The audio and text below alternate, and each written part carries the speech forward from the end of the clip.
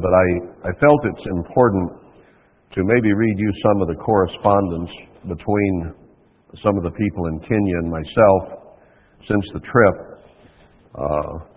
so we kind of know what the relationships are and understand what's going on, because I've had to have some clarifications in my own mind, and then different rumors go around about things.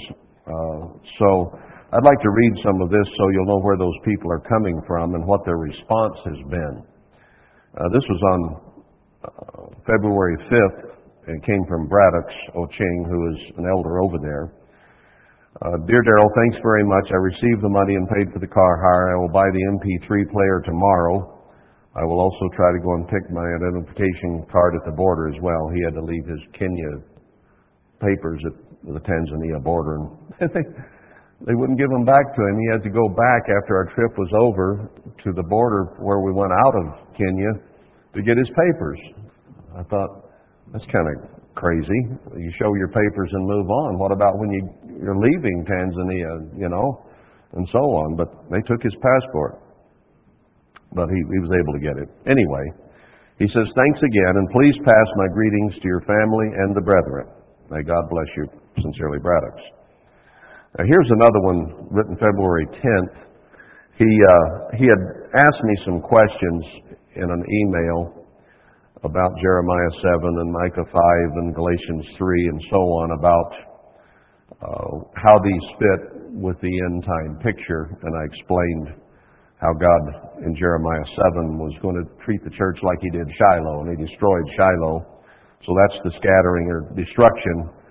And then Micah 5:1-5 is talking about the regathering and power God gives a little flock that gathers.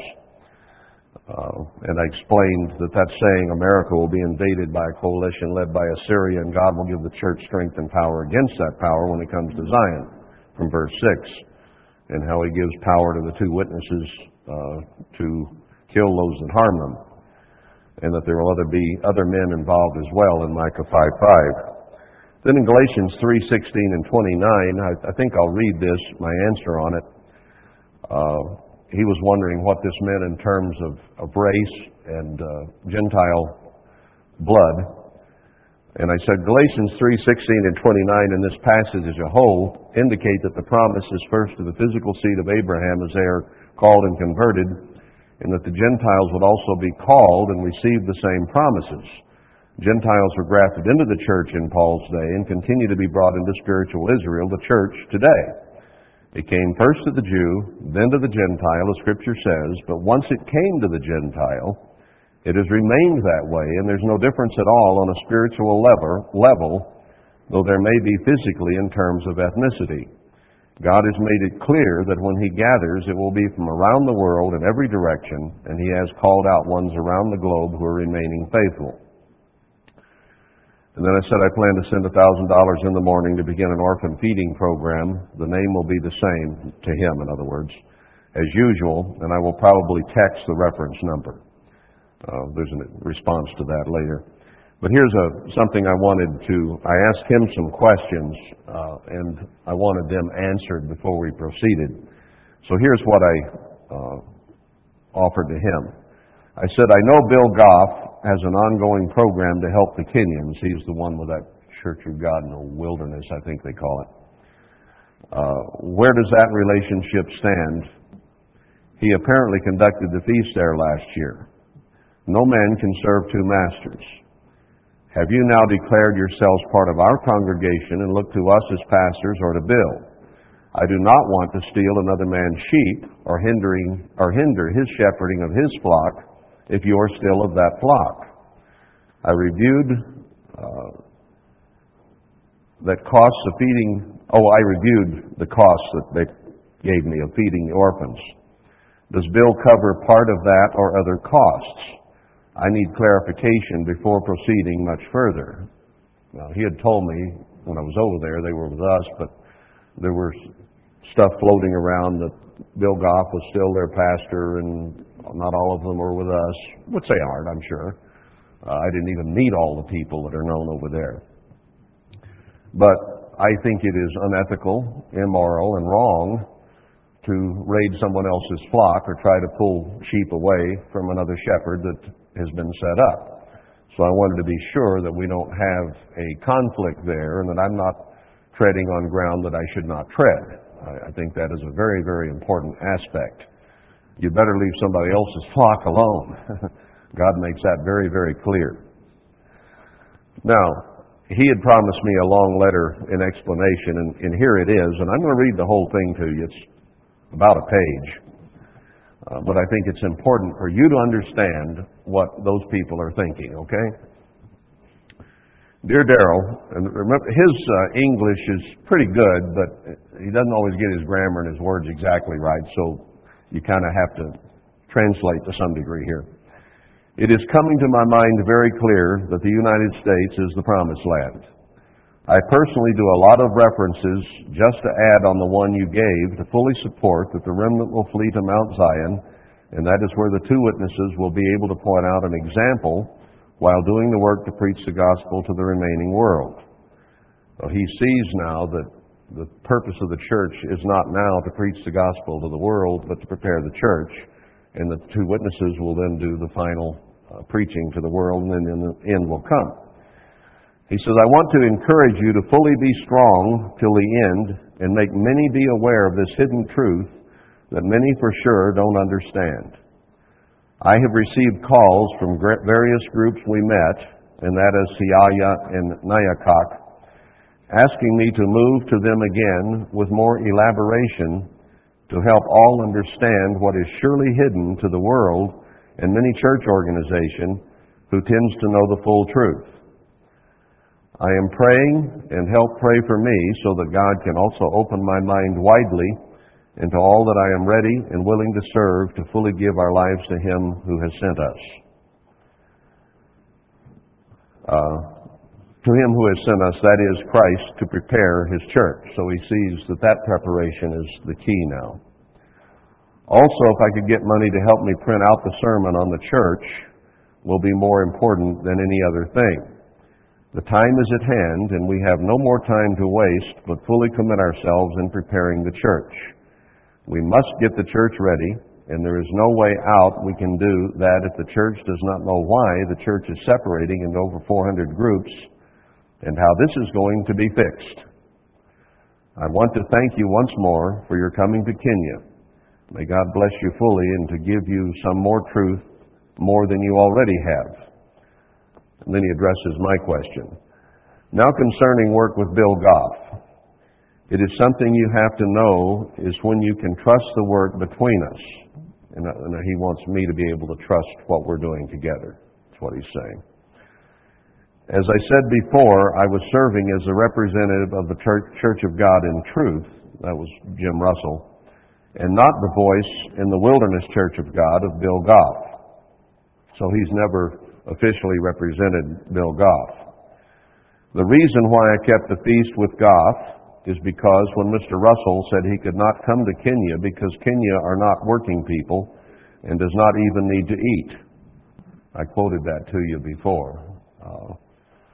They don't work, so they shouldn't eat. Well, I found out they work hard. They have to work hard to even live. I told him, Jim Russell, to cut off our relationship and don't even send the money for the feast, since I thought it was not good to talk of what you have not actually seen practically. So in other words, Jim Russell had not met them, would not go over there. I am very happy that you have seen how much we work.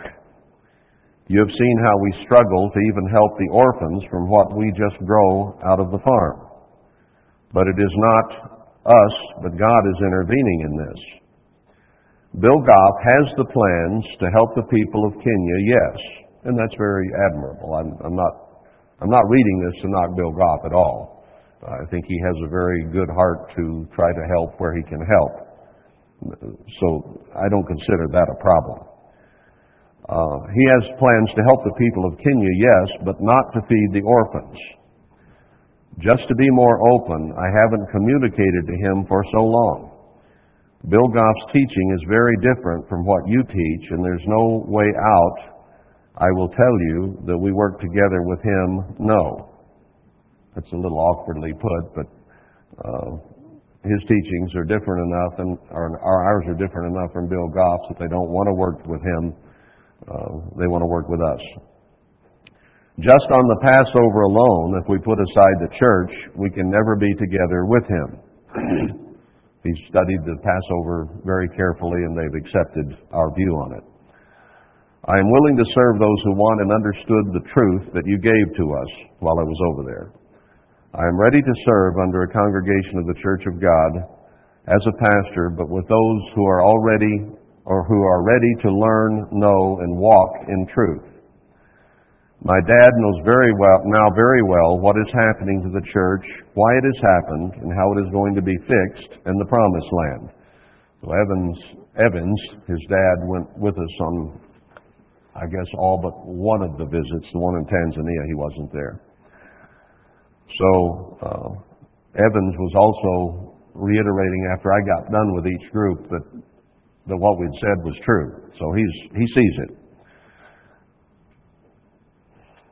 It is now upon him, Evans, to choose whether to remain working with Goff or to follow the truth of the Bible. So he's not speaking for his dad in this. I talked to him after my trip to Nairobi, and he said that he was fully convinced that truly the Promised Land that has everything as the Bible describes is the United States of America. I will let you know very soon who are ready to understand and follow that truth. We should not worry of the number, but only serve the willing. I've said that many times. This isn't about numbers and money. This is about truth and serving God. Even if my dad does not want to return into truth, I will work with those who are ready to follow that truth. But what I know is that my dad is very aggressive to the truth and will want to follow the truth more than anything. Please feel free to help feed the orphans. I will be ready to even tell you to stop if I come to realize that there is something wrong with helping the orphans, or if I realize Bill Goff is also sending money to help the orphans. But what I know is that he is not even aware of the ongoing program to feed the orphans. That's something they presented to me. I know he has been helping my dad to build the feast site, and I'm sure that is why my dad asked you to help him build a site after knowing that he should walk in truth and not walk because someone is helping him to build a site. I want to ask you to trust me, and you will truly see that I am ready to work with you in truth and in faithfulness. Whatever is needed is that a steward be found faithful, and know that all things work good to him that love Christ. We shall use the money to buy food immediately to help start feeding the orphans as soon as I get the money. Thanks very much for the answer you sent over Jeremiah and Micah. It has helped me so much. Okay, and here's his response after I sent the money over there. Did I put that? I told him I was sending it anyway.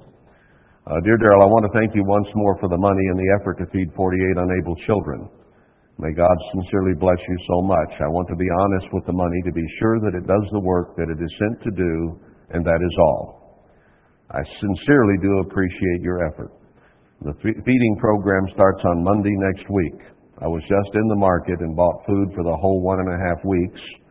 I tried to minimize to help me, but the cooking materials, plates and mugs to help serve their meals. I spent Kenya shillings, nearly 80,000.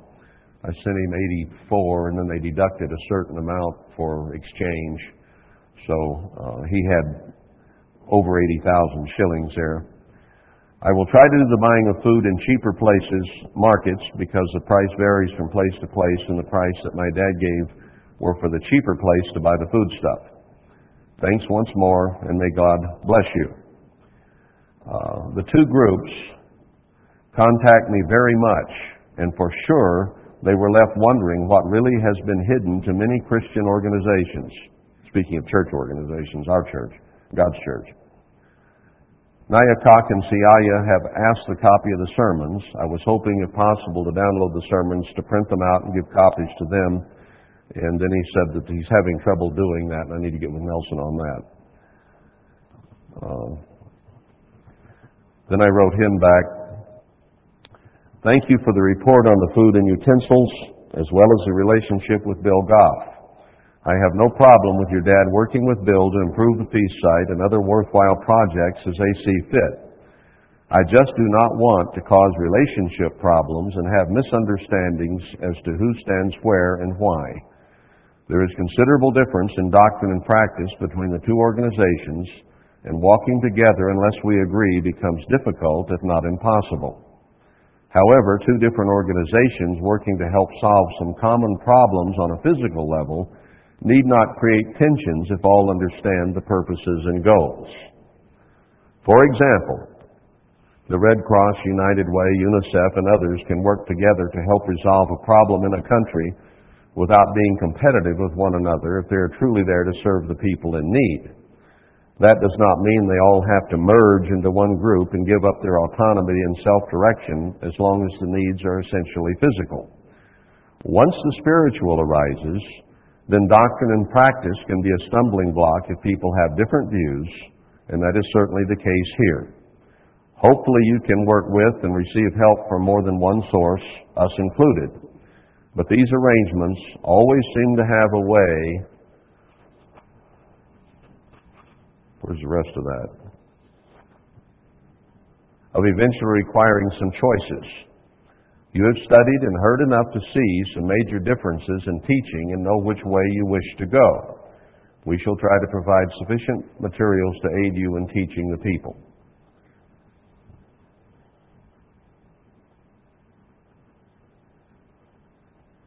Okay.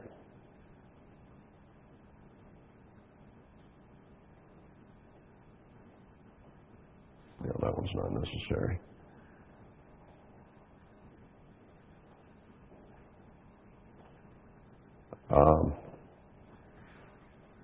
He's talking about pretend Christians whom I had received a message from.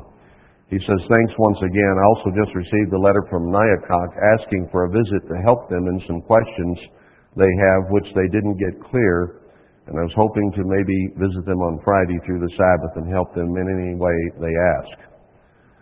So here then is a note from one of the members who is in the Nyakok group. We met with 10 different groups, and to me it's somewhat of a blur who was where. We went so fast and met so many people. But this is from Michael Mbogo. Dear Pastor Darryl, I am Michael Mbogo of Nyakok Group. I want to sincerely thank you for your visit to this group and to all groups you visited with Braddocks. We came to know of something very hidden for church organizations about the church, why the church is separated and the hope for the church, and more so where God's elect will be hid, the promised land. Thank you so much. Some of the members were not there when you came. I was asking if you please could get us some copies on the sermon that I gave, and ask Braddocks to please visit us once again next Sabbath. We have so many questions, and we would like to fully know and walk in truth. I could write a long letter, but it is very expensive over here, internet. But I would like to tell you more. Surely God has made you know something very hidden from many organizations. Thank you in advance for your positive response and Christian love, Mbogo. So that's just from a member in one of the groups.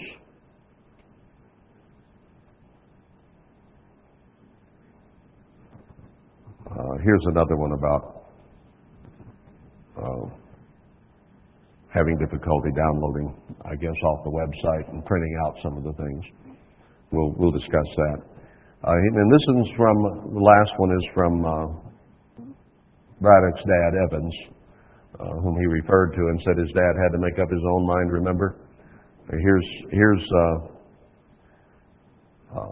a message from Evans himself. It just came yesterday.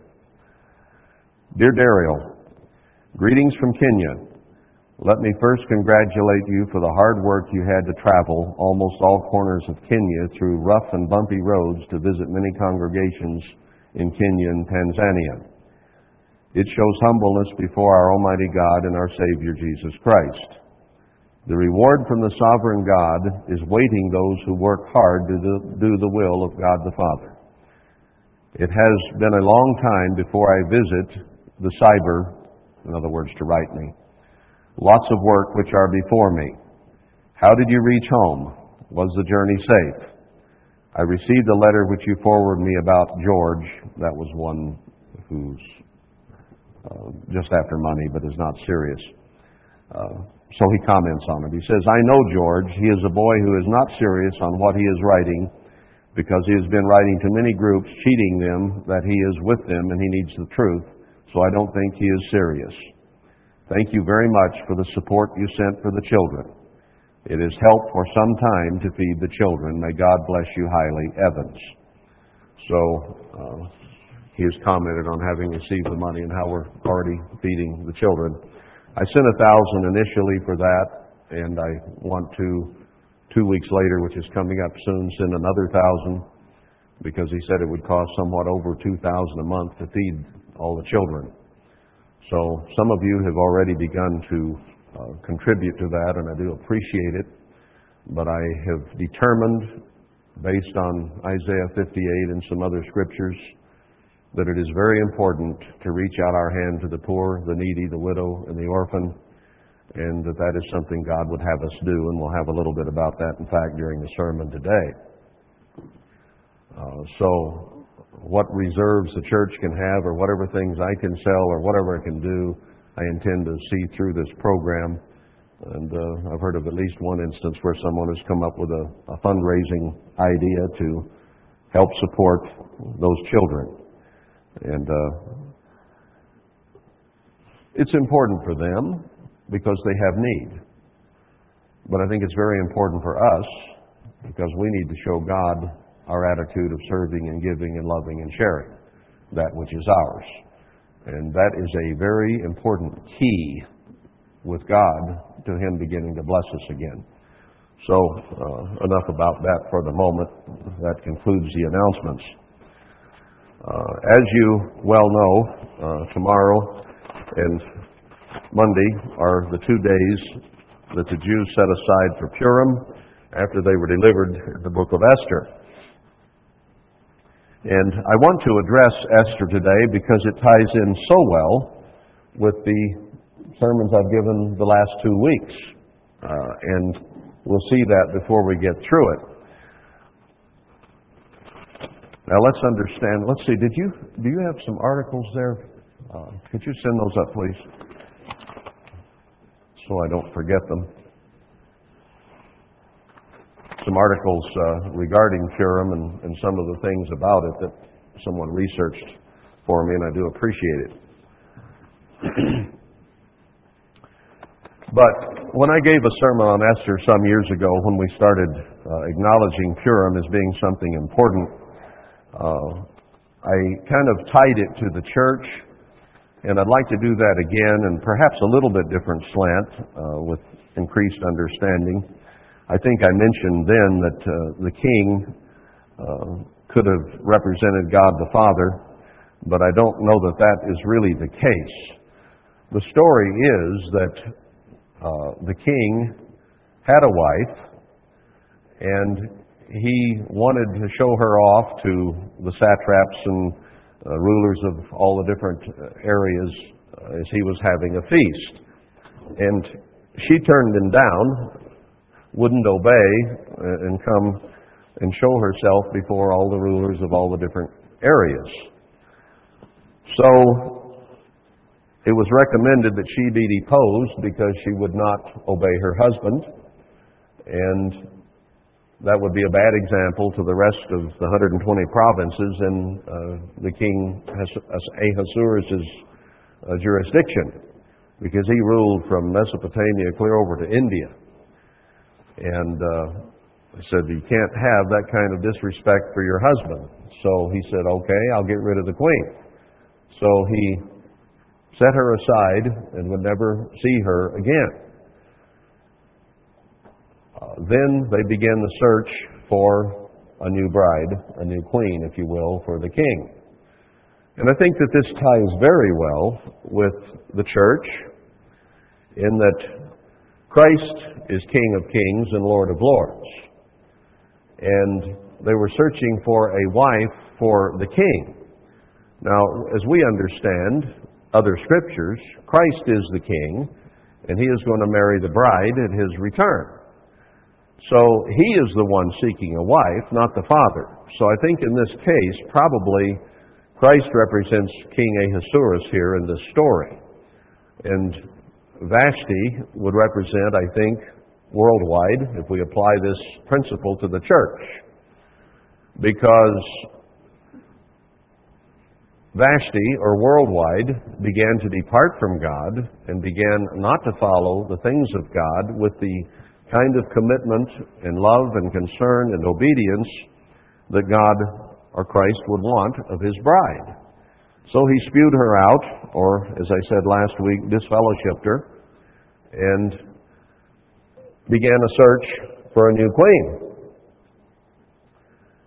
And there are many, many candidates to be considered, because there are upwards of, as we read in the announcements, 400 different organizations. One knows really how many splits there are, but it's been enumerated along those lines. So they brought young ladies from all over, and all the church splits today are young ladies, they haven't been around that long, to begin to determine who Christ would work with as the basis for his bride. This becomes a very important thing. I want to turn back for a moment to Proverbs 31 and show that he has got a process going on. We all are quite familiar with this particular passage. In fact, I think Gordon read it to us not too long ago, a little different viewpoint. But here it talks about the virtuous woman. Now, King Ahasuerus had found that his wife Vashti was not virtuous in some respects, and had therefore put her away. So he began a search for a truly virtuous woman, one with the right attitude, the right spirit, who would follow her husband's desires. So he starts in verse 10, "Who can find a virtuous woman? For her price is far above rubies." Very, very hard to find someone that fits what Christ is looking for. "The heart of her husband does safely trust in her, so that he has no need of spoil." So Christ, as King, is looking for a bride that can be trusted throughout all eternity to take care of business the way he wants it conducted. She will do him good and not evil all the days of her life. Her whole mind, her whole approach, her whole attitude will be to serve him and do good for him, and to help him in any way she can. She seeks wool and flax and works willingly with her hands. She's not lazy. She works hard and with a willing spirit. She is like the merchant ship. She brings her food from afar. So she's willing to do whatever is necessary to be sure that good is provided. She rises also while it is yet night and gives food to her household and a portion to her maidens. So she works night and day, tirelessly to do her job. And I think there could be a spiritual overtone here, that while it is still dark, while the church is still in darkness as to what is going on and what God is going to do, remember in these emails I just read, some of the comments were that this is information that no one has. The other organizations don't know the story of how God is going to deliver the church and what he's going to do. So, the virtuous one will rise while it's still dark, while nobody understands, and begin to work and to provide even while it is still dark. She considers a field and buys it. She has that authority. Some men don't want women to have brains or ability to buy a field or to do that kind of thing, but this woman is able to buy a field. We bought one, didn't we? And with the fruit of her hand, she plants a vineyard. She girds her loins with strength and strengthens her arms. That's one of the things that God tells the church at the end time that He begins to work with, is to be strong and of good courage and to work. She perceives that her merchandise is good. Her candle goes not out by night. She knows that the things she has learned are good. They cannot be disputed. Those things are going to happen.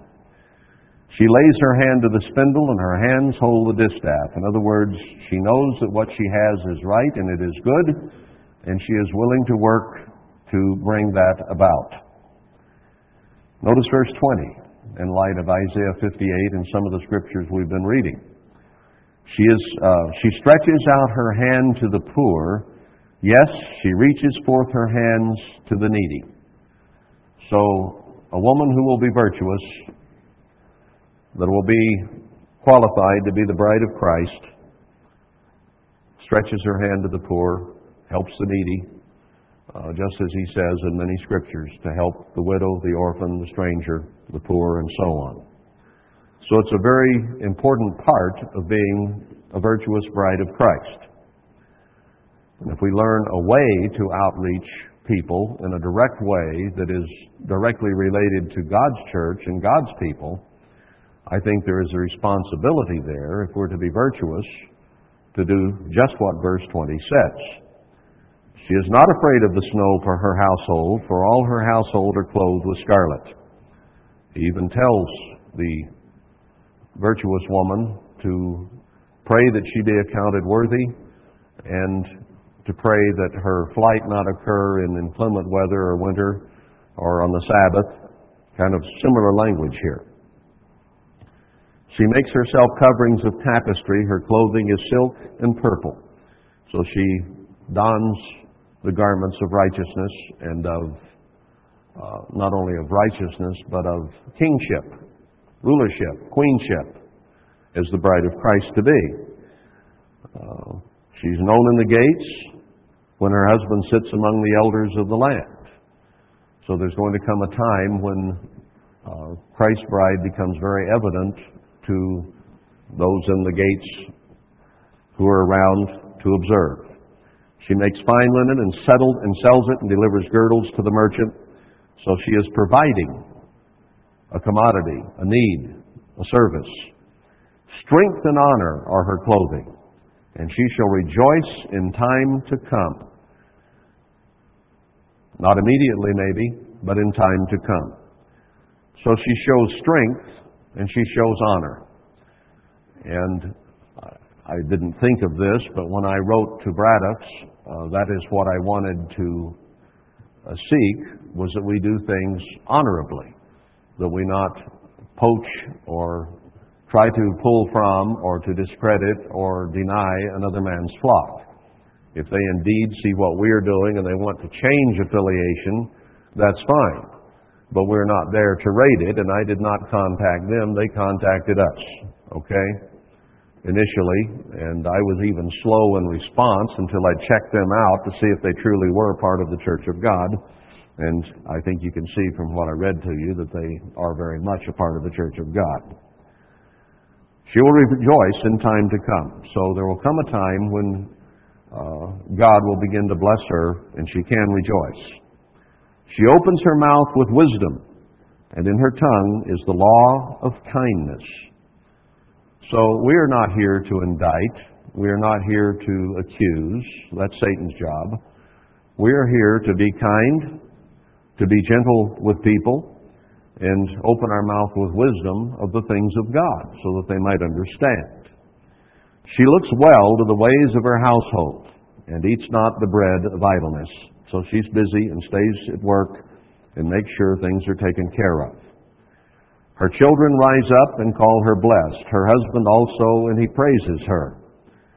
So there is one that is going to rise to this occasion. And I would hope that we can be part of that. I see some things we're doing and some things we're just starting to do here in verse 20 that I hope put us in that category before this is over, and we can be included in this. Many daughters have done virtuously, but you excel them all. I'm sure that many beautiful young women were brought before King Ahasuerus, but Esther stood out among them all. And it's interesting that she did not use all the tricks of the trade of being beautiful that some of the others used. She just put on the attire that the eunuch or chamberlain of the women gave her and went in her natural state. And her natural beauty and attitude shone forth before the king. So God is not looking for anything fake, anything tinsel, anything made up. He is looking for pure, clean beauty from those who adhere to His truths, and it is a natural beauty then. So He says, this one will excel them all. I would hope that we could be zealous enough, committed enough, strong enough, that we would impress God, that He would want to use us. Then He says, favor is deceitful and beauty is vain, but a woman that fears the Eternal, she shall be praised. And Esther, I think, took that approach. Her natural, pure beauty and attitude shone out, not trying to artificially look beautiful. Give her of the fruit of her hands, and let her own works praise her in the gates. So there is the standard that Christ basically sets forth for His bride, a standard that we need to, in every way we can, live up to. And it is a very difficult thing to do for us. But King Ahasuerus was looking for the same thing in Esther. I find it interesting that in chapter 2 and verse 7 of Esther, it is mentioned again that she did not have a father and mother, and Mordecai had taken her in as his adopted daughter, to be taken in by the king and taken care of.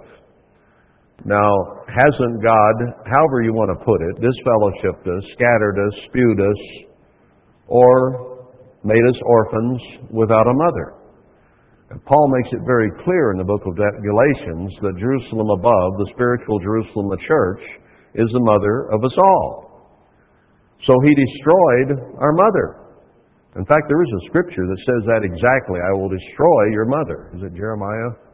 I forget exactly where it is, but it just came to mind. And our mother, the church, has been destroyed.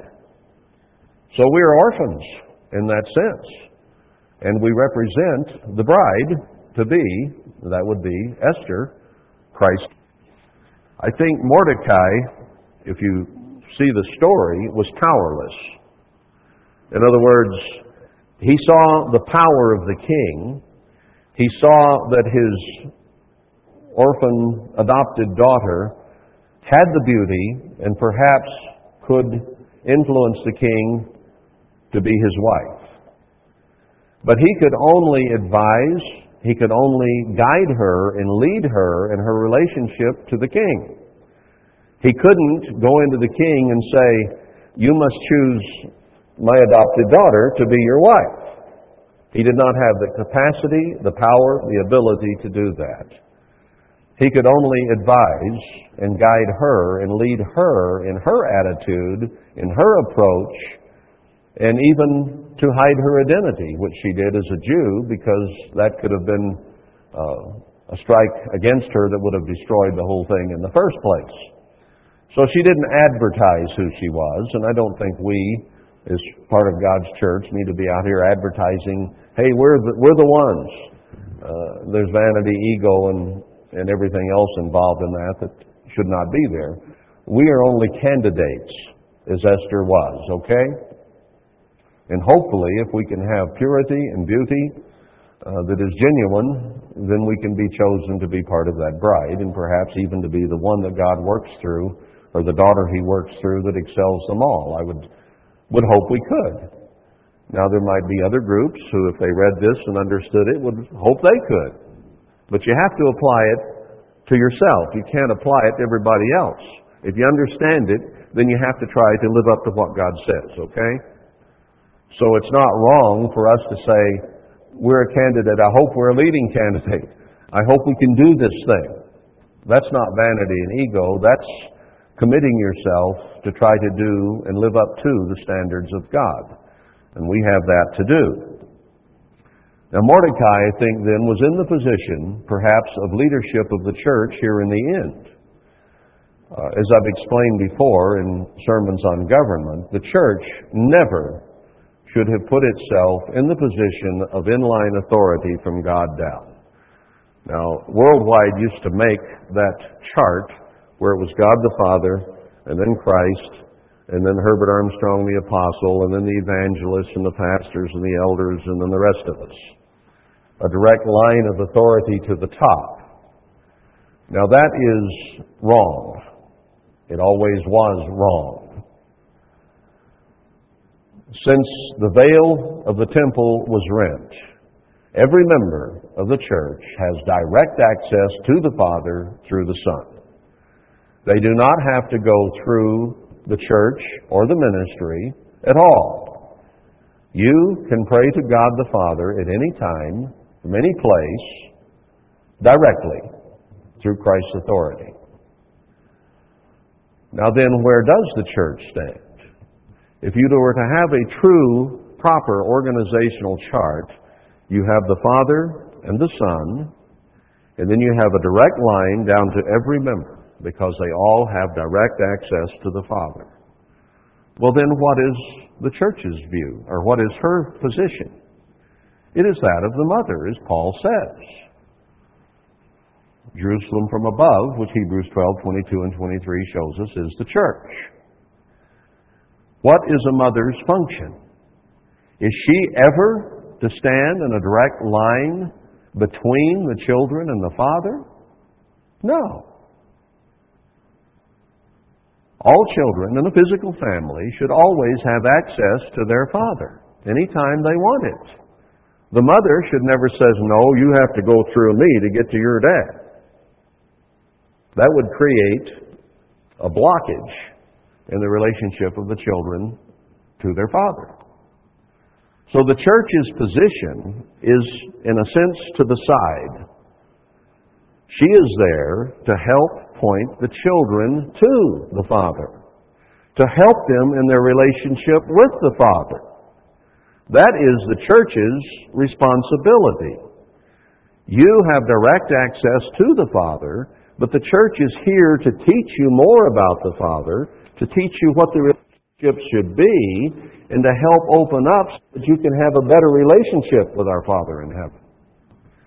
So the church does not in any way stand in the line of authority from the Father, the Son, down to the children. Never, ever. And I've taught that in the past.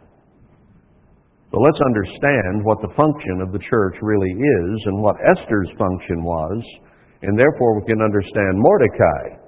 He was there to try to help Esther's relationship with the king and to help her become queen. Now, aren't the physical leaders of the church here today to help the church in the relationship with the Father and the Son and to help them become queen and the bride of Christ? That is the function of the ministry or the organized part of the church today. Now, we will not get into all the scriptures about the authority and the power that God has given so that that may be done. But that is the organizational structure as God has set it up correctly. And it does not fit what Worldwide taught for so many, many years. That way the minister could get there and say, well, you can't go to headquarters. You got to come through me. No. You can go to headquarters any day you want. Headquarters of the entire universe. And I hope do every day. And I'm here to read God's Word to you and help instruct you in how to make that work better. That's why we read the Bible constantly and consistently in our church services. So I think that was Mordecai's function. He was there to help her become queen, just as we're here to help you become bride. And there may be some correlation between Mordecai and Zerubbabel or between Mordecai and the two witnesses. In other words, the leadership that was there to help. Haman, on the other hand, was the enemy. He was there to divide, to confuse, to spread ill repute and distrust, to divide and conquer, and to destroy that which God was seeking to build. Now, Haman was doing something that is satanic. In other words, who is the accuser of the brethren? Who is the author of confusion? It is Satan. So in worldwide, we had a situation where God had provided us a king, a counselor, a leader, as Micah 4 clearly explains. And then it says, is your counselor not perished, or your king perished, your counselor is dead. Herbert Armstrong died and left us without proper leadership to help point us to the king. So we went into confusion, and Satan, I think, was put in charge of that, just as he was put in charge of taking care of Job and helping change his attitude. Now, going back to the sermon from last week, using the analogy of disfellowship, God disfellowshipped the church. Now, when you disfellowship, Paul made it very clear in 1 Corinthians 5, and I read it, but I didn't comment, I think, quite like this. It is to turn that individual over to Satan for the destruction of the flesh, that the spirit might ultimately be saved. Did not God turn us, the church, over to Satan for destruction? And did not it begin to be divided, and distrust to come, and confusion, and war, and animosity between groups and between people? Accusations that flew back and forth, and trying to destroy trust wherever possible. The Takaches did that, and I think they were in that sense a type of Haman. But others did it also. And now Takaches are completely out of the picture, and still within the organizations you have those who would seek to cause distrust in the leadership, who would cause division, who would cause confusion, who would dwell on the negative, which is what Haman did, instead of dwelling on the positive and trying to build. Herbert Armstrong, Ezekiel 17 shows, was a powerful and strong leader in God's church, but he had a proper message for God's people, or people who became God's people, of truth. He didn't have all truth. Much has been learned since, but he had the basics of the truth of God. But Ezekiel shows that the roots of the vine, instead of a tree, would turn to him. This created problems, because Herbert Armstrong, being a strong leader who had the truth of God, some people began to think too highly of Herbert Armstrong, and everything the apostle says is the breathed word of God, and there can be nothing wrong with Herbert Armstrong. So people began to idolize him. Now that is one way of getting your eyes off the message and on the messenger. It can be, in a sense, a positive thing where they look up to the leader, but they put too much emphasis on the human leader and not enough on the message. And this creates problems. On the other hand, you have those who begin to forget the message and begin to look for errors and faults in the messenger. This also creates problems. The moment you take your mind off the message and begin to either put the messenger on too high a level or on too low a level, you are headed for trouble. You must follow the message. Anytime you begin to focus on the messenger, you are headed for trouble. Now, I might remind, in Zechariah 1, there is a general message. Maybe I'll turn back there. A general message before Zechariah begins the real story about the scattering and how God is going to begin to solve it, and the two witnesses in the church and the gathering and so on. He gives a general message here And remember that in time sequence, Zechariah began his message right in the middle of the book of Haggai. So it was in the 8th month where Haggai began in the 6th month. It says in verse 2, in this general message, "The Eternal has been sore displeased with your fathers. Therefore say you to them, Thus says the Eternal of hosts, Turn you to me, says the Eternal of hosts, and I will turn to you, says the Eternal of hosts." Now, how many times and in how many ways and how many scriptures have we used to show that very message here for the last over 12 years in this group alone? Actually, the message started in 1996, but not to this group. The whole message has been turn to God with your whole heart so that He will turn to you. Now that's what Zechariah starts with here. So he's saying God has not been satisfied or happy with your fathers in the past. Don't be like them. Now what did they do? "Be you not as your fathers, unto whom the former prophets have cried, saying, Thus says the Eternal of hosts, Turn you now from your evil ways and from your evil doings. But they did not hear, nor hearken to me, says the Eternal." So he sent the prophets, Isaiah, Jeremiah, Ezekiel, the minor prophets, all of them. I think Jeremiah says several times he sent them early, but they would not hear. Your fathers, where are they? And the prophets, do they live forever? Well, they stoned most of them. See, God sent a message, and they couldn't get around the message, so they began to stone the messenger. They could find things wrong maybe with Jeremiah and with Ezekiel and with Isaiah and with the others. That's not hard to do. You can always find fault with a man, can't you?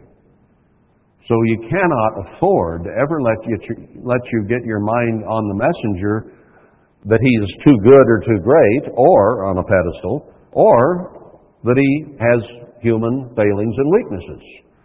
Because then you tend to lose sight of the message. And that's what Zechariah is warning about here. Verse 6, "But my words and my statutes, which I commanded my servants the prophets, did they not take hold of your fathers? Didn't the things that I sent the prophets tell them actually wind up happening to them? Yes, they did. And they returned and said, Like as the Lord of hosts thought to do to us, according to our ways and according to our doings, so has He dealt with us." So God sent those prophets to tell us here in the end time what the message is.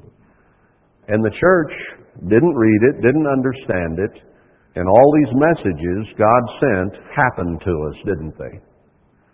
Now He's telling us to turn to Him and to heed the voice of the prophets. Now, I'm not saying I'm a prophet, but God gave me understanding of what this message of the prophets is. And He commissioned me to go out and tell you and others who might wish to know what that is. And we have it on the website. Anybody in the world who wants to can read it. And some are beginning to respond to it. Those in Kenya in particular at the moment. So the message is there. But we need to be very careful, brethren, because we can err greatly. If you want to find fault with me, that's not hard to do. And you can discourage yourself and confound yourself and frustrate yourself to the point of impatience and quitting, if you just look at me. But I dare you to find that the message is wrong. Maybe I don't have everything right yet. I'm sure I don't. We are learning as we go. But this message that God gives to the church in Haggai and Zechariah cannot be denied. It will happen. Now, the timing is always tricky. God doesn't give us that. So if we hear it, and it doesn't happen as fast as we thought, then we begin to get frustrated and impatient, and we begin to say, well, maybe that isn't so, or maybe that is wrong, or maybe he doesn't know what he's talking about, or he has so many flaws he couldn't be being used by God to give a true message. You know, we did it with Herbert Armstrong. We can do it again, and the results will be the same. So let's understand Zechariah's warning and be careful in how we approach things. The church is here to help you in your relationship with God and to point you to your Father, and hopefully get your relationship right with Him and with Christ Emmanuel. And He does say He will come and dwell with us. In other words, He will fulfill His name, God with us. There in Zechariah 2 it says it, once He gets into the real message to the church. So let us be careful, always, that we not put ourselves in position, or the position of Haman, and begin to discourage, frustrate, annul, cause distrust among the brethren, because we could be found to be fighting God Himself if we're not very, very careful. But instead, let us be part of the Mordecai effort to encourage, to strengthen, to help one another prepare as the bride of Christ, which is what we're instructed to do, that we help and strengthen, encourage, and help each other instead of dragging down. One is of Christ, the other is of Satan.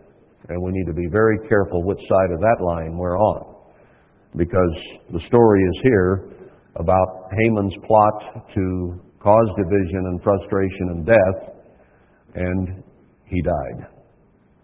Mordecai came out on top and lived, as did Esther, who became queen and was used to help save the Jews. Now, Esther represents the bride of Christ, and the bride, or the church of God, is here to help save the spiritual Jews. And God indeed says that He will draw a remnant to her once she is chosen, and she will be used then to help feed and care for the needy, the widowed, the orphaned, because she herself has been orphaned by God putting her away from Himself in Christ, and turned us over to Satan just as they were turned over to Haman. Why? So that we might repent. When a child is separated from his parents, what does he want to do? He wants to fix it. He wants to be close to Dad and Mom again.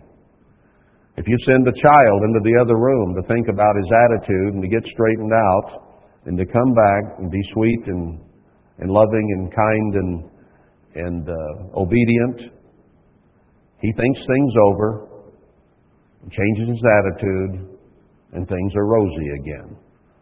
Or if he continues to pout and doesn't change his attitude, then he is kept in his room, or other punishments are laid upon him until he becomes sweet and humble and meek and cooperative.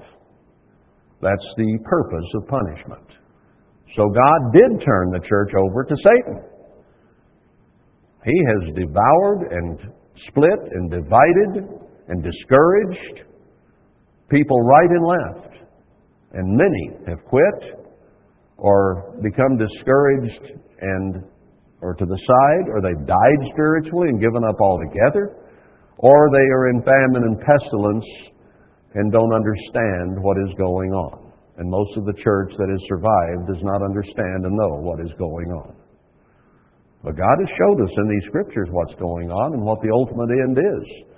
And boy, I'll tell you, those people in Kenya received it with joy and gladness to see that there is an answer to all this, that they could read and follow in their Bible and see what God is going to do. They are excited, and I love that. It is so wonderful to see people receiving it that way.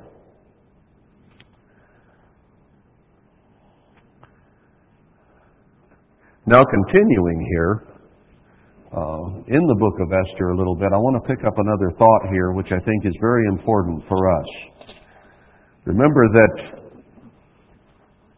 this is chapter 9, getting toward the end of the story. And you're familiar with the story, I'm sure, how the order was gone out to kill all Jews in the 127 provinces. And then when Esther pleaded before the king, as we are supposed to be pleading before Christ today, that he turn his face back to us and begin to bless us and to give us favor in the golden scepter. And he does say to the virgin daughter of Zion, you will be given first dominion and first leadership or rulership over the church. Right there in Micah 4, where it says your king and counselor is dead, and he's going to give it to one of the daughters, because she is the fairest of them all. And I would hope we could be involved in that. So that's what occurred, and then an order was given in the first month on the 13th day of the month. Interesting, the day before Passover, the edict was given to kill all the Jews in the king's purview. Now, that was to be carried out on Adar 13th, the day before what became Purim. So, the Jews, because the king's command could not be altered to kill them, instead he issued the order, or allowed Esther and Mordecai to issue it, that the Jews could defend themselves, that they could kill all their enemies, which they did. So they saved themselves in that sense, even as we are told to grow and produce the Spirit of God, and to give and to serve and to love, and in so doing, deliver ourselves, to save ourselves from Satan in this world and from those who would destroy us. God gives us that permission. And in fact, He is going to give the church, 7, even 8 principal men in Micah 5, power over the Assyrian, and He will give the 2 witnesses power over any and everyone who tries to hurt them, and they'll be allowed to bring plagues so much as they wish. So they will have power over the beast and the false prophet until the final 3.5 days when they're killed in the streets of Jerusalem. God will remove that power and they will be killed, as He says. But meantime, that power is given the church. So the story fits us. But here in chapter 9, verse 10, when they were delivered, was it 9:10? Where was I? I'm looking for the one that says that they fasted ahead of time for deliverance, and then when they were delivered, here it is, chapter 9 and verse 22. As the days wherein the Jews rested from their enemies, and the month which was turned to them from sorrow to joy. Remember, Zechariah tells us if we keep the 4 fasts of the months, that they will be turned from fasts into feasts of joy. So the fasting that the Jews had been doing is now observed as feasts of joy because they were delivered. They don't any longer fast at Purim or before Purim because deliverance came. And once deliverance comes to the end-time church, and Zechariah is talking about the end-time church, then those fasts that we've been keeping through the year are going to be turned into feasts. I look forward to that. So turn from sorrow to joy, and from mourning into a good day. Christ says, blessed are those that mourn, there in the Sermon on the Mount. And in Zechariah 12, I think it is, he talks about all the different tribes and their wives and their families mourning. He's talking about the church again and how we are in mourning. Well, aren't we? If we have been separated from our husband-to-be, the Father and the Son, and turned over to Satan for the destruction until we repent, then we are in mourning.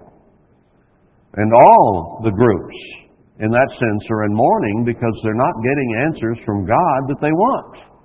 Nor are we, or have we been. So we are still in mourning. Now, when God gives us deliverance, we will go from fasting and mourning to joy and happiness, just like they did. And of sending portions one to another and gifts to the poor. Bingo! God was looking for people who would fast and mourn for his deliverance, and when they were on the verge of deliverance or being delivered, their thoughts were to the poor and the needy. So part of even their feast was to take care of the poor, the needy. And that's why you were asked in this announcement to bring something small and inexpensive to use as a gift to, in type, do what is being done here. Now, we've emphasized lately, and many of you did fast. I did. After I read those scriptures in Isaiah 58 about the right kind of fast for the right kind of purposes. To help the poor, the needy, the widow, the orphan, to give what we have to the poor, and to stop the pointing finger of accusation. We must quit accusing. That is the second half of that. And if there are those who will not quit accusing, we have to get rid of them, because God says there cannot be accusation and division and confusion because of finger pointing and accusation. You cannot have peace under those conditions. So Isaiah 58 must be fulfilled. And even as in the story of Esther, those who would stand against, they had to be removed. Now, I have these articles here, and I'm not going to take the time to go through them, but this one is entitled, Purim, History Repeats Itself. And it shows that the 10 sons of Haman were hanged. And the gist of the story is that they were killed on the days the Jews killed all their enemies. Haman and his 10 sons were killed. But then part of Esther's request was that his sons be hanged the next day. Well, they were already dead. Why hang them? Well, hanging is ignominy. It is shame personified. So she wanted that done.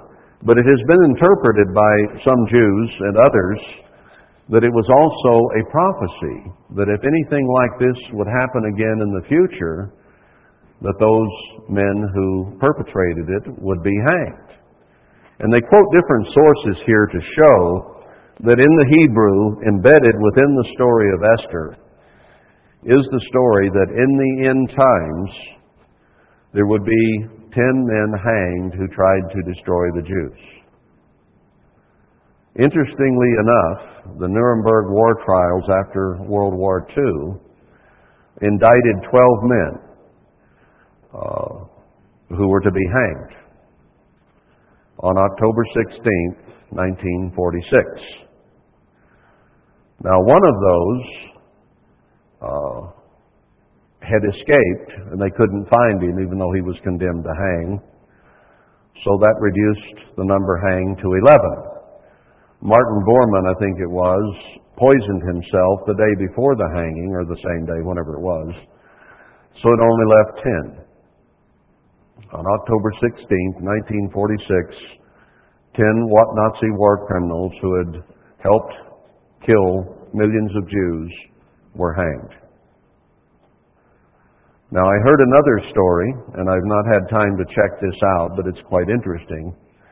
And that is that if you take the 10 sons of Haman, that is their names, and count the number of their names, like it says in Revelation, count the number of the beast, 666, the number of a man.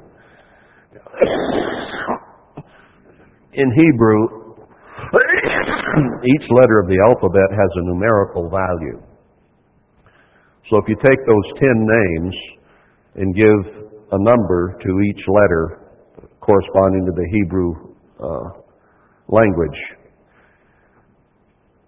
I was told that it adds up to 10/16/1946. It would be really interesting if someone would check that out, because they have charts that show the numerical value of the Hebrew and then apply it to those Hebrew names. I don't know whether in the English translation or perhaps in the original Hebrew. It could be tricky what it was that they counted up. That's just an aside. I don't know that it is true, but it would be certainly interesting that And here's why I say that. Because many people say, well, that's just an old story about the ancient Jews. Well, what if it can be shown in the embedded story, and perhaps even in the counting of the names of the sons of Haman, that it adds up to an end-time prophecy as well? And we know that not just the physical Jews are involved, but the spiritual Jews. And that's why I draw the analogy of Christ, Mordecai of the church, Esther is the queen or the bride of Christ, Haman is Satan and his henchmen who are there to divide and destroy and to conquer and to tear groups apart. Those fruits were there from Haman, and it has been throughout the church as well. So I think the story fits quite well. And now we are looking for God's deliverance. Well, interestingly enough, the day before Purim was the day the Jews were to have died, to have been destroyed. That's today, the 13th of Adar. I think we're in the 12th month. Yeah, we're in the 12th month now. And tomorrow and Monday represent the feasts of joy after that deliverance came and they were able to save themselves from destruction. So I think there is a very important message there for God's church today, in that we had better take whatever means are necessary to turn to God, to save ourselves from destruction, to plead with Him, to deliver us. And He says He will deliver His people in the end time. I want to tie, let's see, yeah, I have time, because I spent so much time. I won't take much time with this, but I want to tie a couple more scriptures to this so that we understand how this could apply to us and what we need to do to pray for deliverance, okay? Now, we read Isaiah 58 last week, and the week before, really, to show that we need to give what we have for the benefit of others who are in need. That is one of the keys, along with getting rid of the accusing finger, to God using us to repair the breach, remember, and to restore the paths to dwell in. So there's a breach between God and His church right now. Call it disfellowship, call it spewing, call it scattering, but there is a breach between the church and God, and none of the church anywhere is getting the kind of answers they want from God, because there is a breach in the relationship. So it is clear in Isaiah 58 that that breach needs to be healed, and that the people who will humble themselves and quit pointing the finger at each other and use what they have to help others will be the ones that help repair the breach between man and God. Okay? Now, let's examine that in Isaiah 44. Because it uses essentially the same language. Now here he's talking in Isaiah 44, and we've been over this before, but I want to do it now from a different standpoint. Chapter 44, verse 7. And who as I shall call and shall declare it, and set it in order for me, since I appointed the ancient people, and the things that are coming and shall come, let them show to them. So he says, just as things were told the ancient people, the modern people need to be told as well. Fear you not, neither be afraid. Have not I told you from that time, and have declared it? You are even my witnesses. Is there a God beside me? Yes, there is no God. I know not any. So there's only one true God. And only the true spiritual Jew today knows that true God. But we departed from Him in so many ways and set up our own idols, ourselves as idols, and we're not committed to Him to the degree that He requires. So He spewed us out. And there is a section here, I'm not going to read it all to you, where it talks about those who put something ahead of God. Now, instead of making carved idols of wood, we put our way of life, materialism, entertainment, various things ahead of our relationship with God. Not that all things we might do for entertainment are wrong, But if they take our time to the point our relationship with God is compromised, then we do not have our priorities right, and we're not committed to God so much as we are to materiality and entertainment and the things that bring us pleasure in this life. And that is what upset God, and it's why we have been separated. But he says, I don't have any other witnesses, people. So get rid of your idols. Repent. It's what the next message is here. And then on down in verse 21 and 22, I've read this before. You can review what I just said about the idols and the things we put before God, and we have to put it in modern terminology of things that we place ahead of God. Remember you, O Jacob and Israel, for you are my servant, I have formed you. You are my servant, O Israel, you shall not be forgotten of me. Well, God's the one that instituted and raised up the church. And because of our inattention, He divided it, and now He's saying, here is a prophecy of what is to come. Get rid of your idols and remember who made you. I have not forgotten you. Verse 22, I have blotted out as a thick cloud your transgressions, and as a cloud your sins. Return to me, for I have redeemed you. So he's making a prophecy that out of the church he is going to redeem, he is going to save, he is going to help, he is going to forgive. And therefore, with the sin gone, the transgression gone, the breach can be healed. Okay? Sing, O you heavens, for the eternal has done it. We can't save ourselves. You know what? That's part of the problem when we get our mind on the messenger and off the message, just as it was with Herbert Armstrong. We put too much on the messenger, or we take too much away from the messenger, and we forget what we're there for, and we go astray.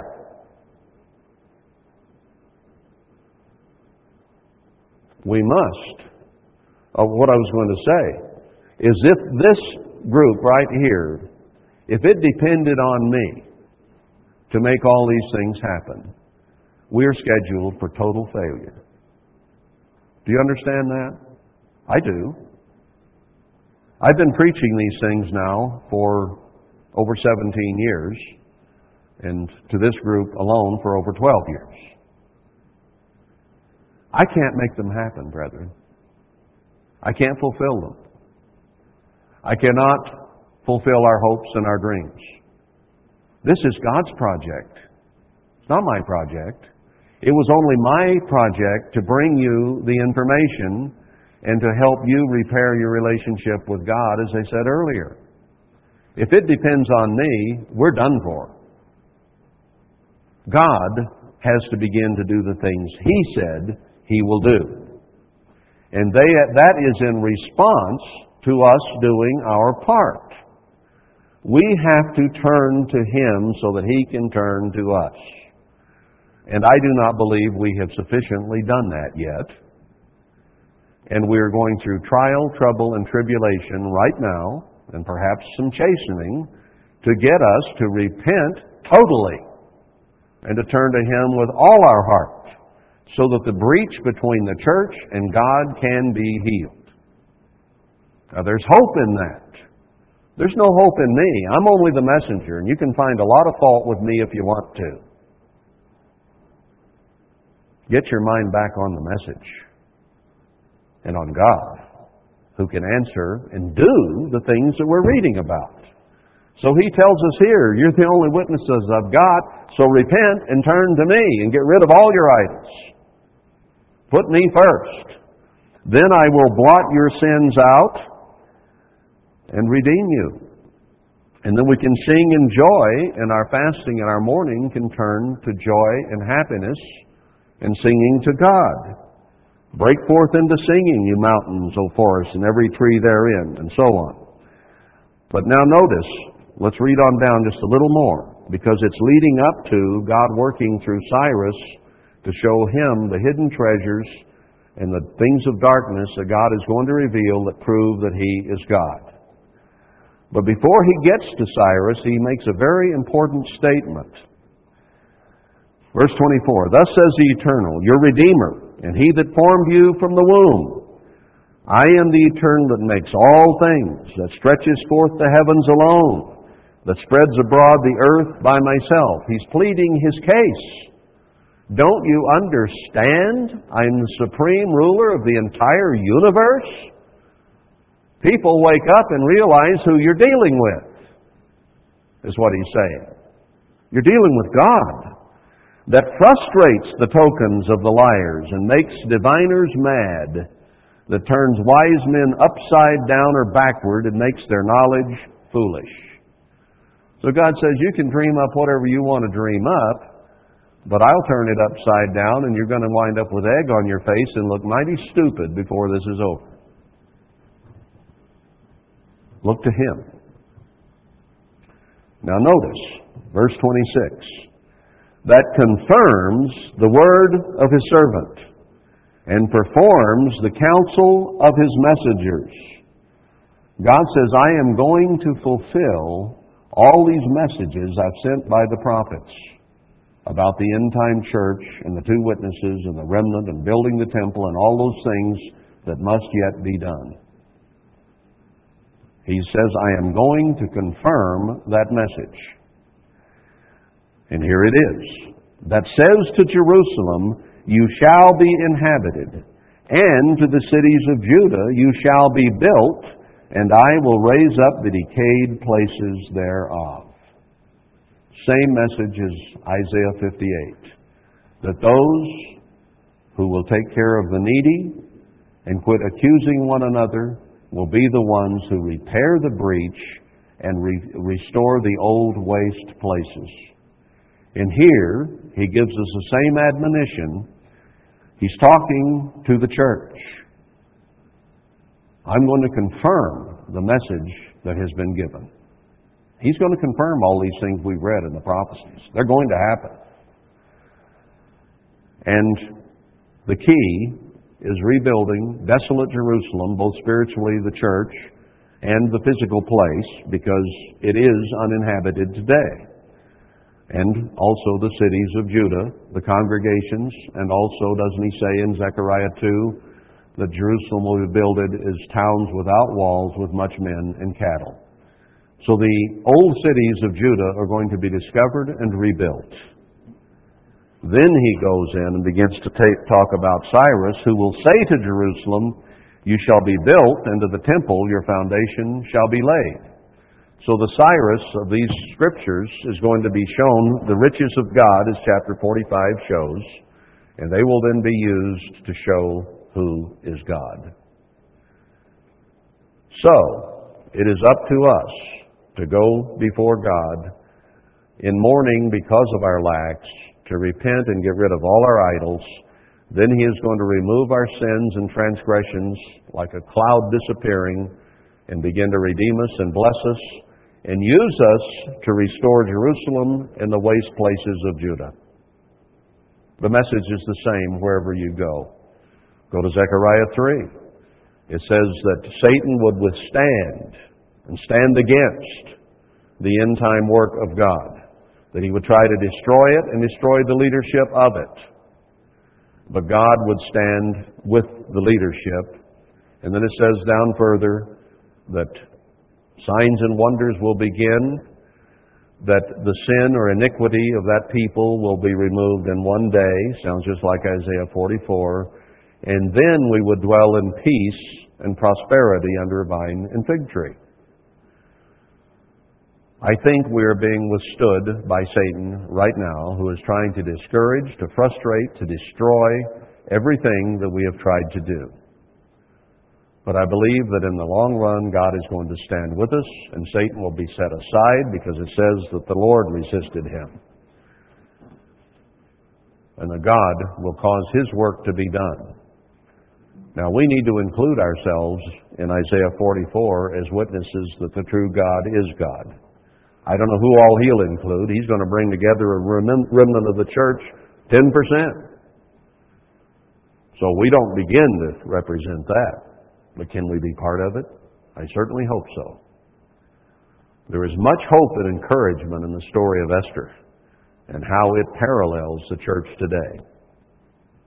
And it parallels all these scriptures that we've been reading about how God will deliver, He will forgive our sins, and He will begin to bless and bring plenty and peace and prosperity, and that we can rebuild the church and the temple, Jerusalem the church, and the true Jerusalem, according to Daniel 9, so that the abomination can be set there, and then He will deliver His people once again to Zion, the place of refuge. So the story is quite clear, and I see a very important reason to keep Purim before God, because there is so much to learn there on the spiritual level for us. So let's understand today is a day that we were to be destroyed in type, and that we need to make whatever effort is required to be sure we're not destroyed, and that we live to serve God, and that our mourning and our fasting can turn to feasting, which is what the next 2 days represent, in which we will keep in type. And one of these years, maybe at Purim, we will be able to fast because God has removed our sins and begins to bless. So there's a great story and a great hope here. And I wanted to review that and maybe tie a few things in with it just as we go into Purim.